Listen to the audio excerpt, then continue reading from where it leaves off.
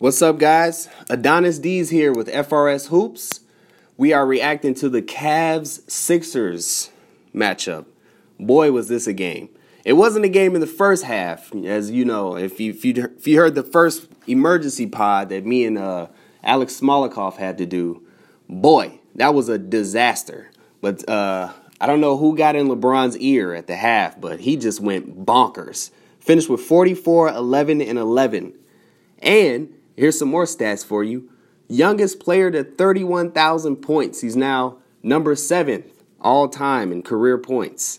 Behind Dirk, Wilt, MJ, Kobe, Karl Malone, and Kareem Abdul-Jabbar. Will he catch him? I don't know. LeBron looks like he could play about 20 more years, so maybe so. But this game was amazing. First of all, the matchup between he and Ben Simmons was amazing. We really want to see this in the playoffs. I honestly can't wait. I'm sure you all can't wait either.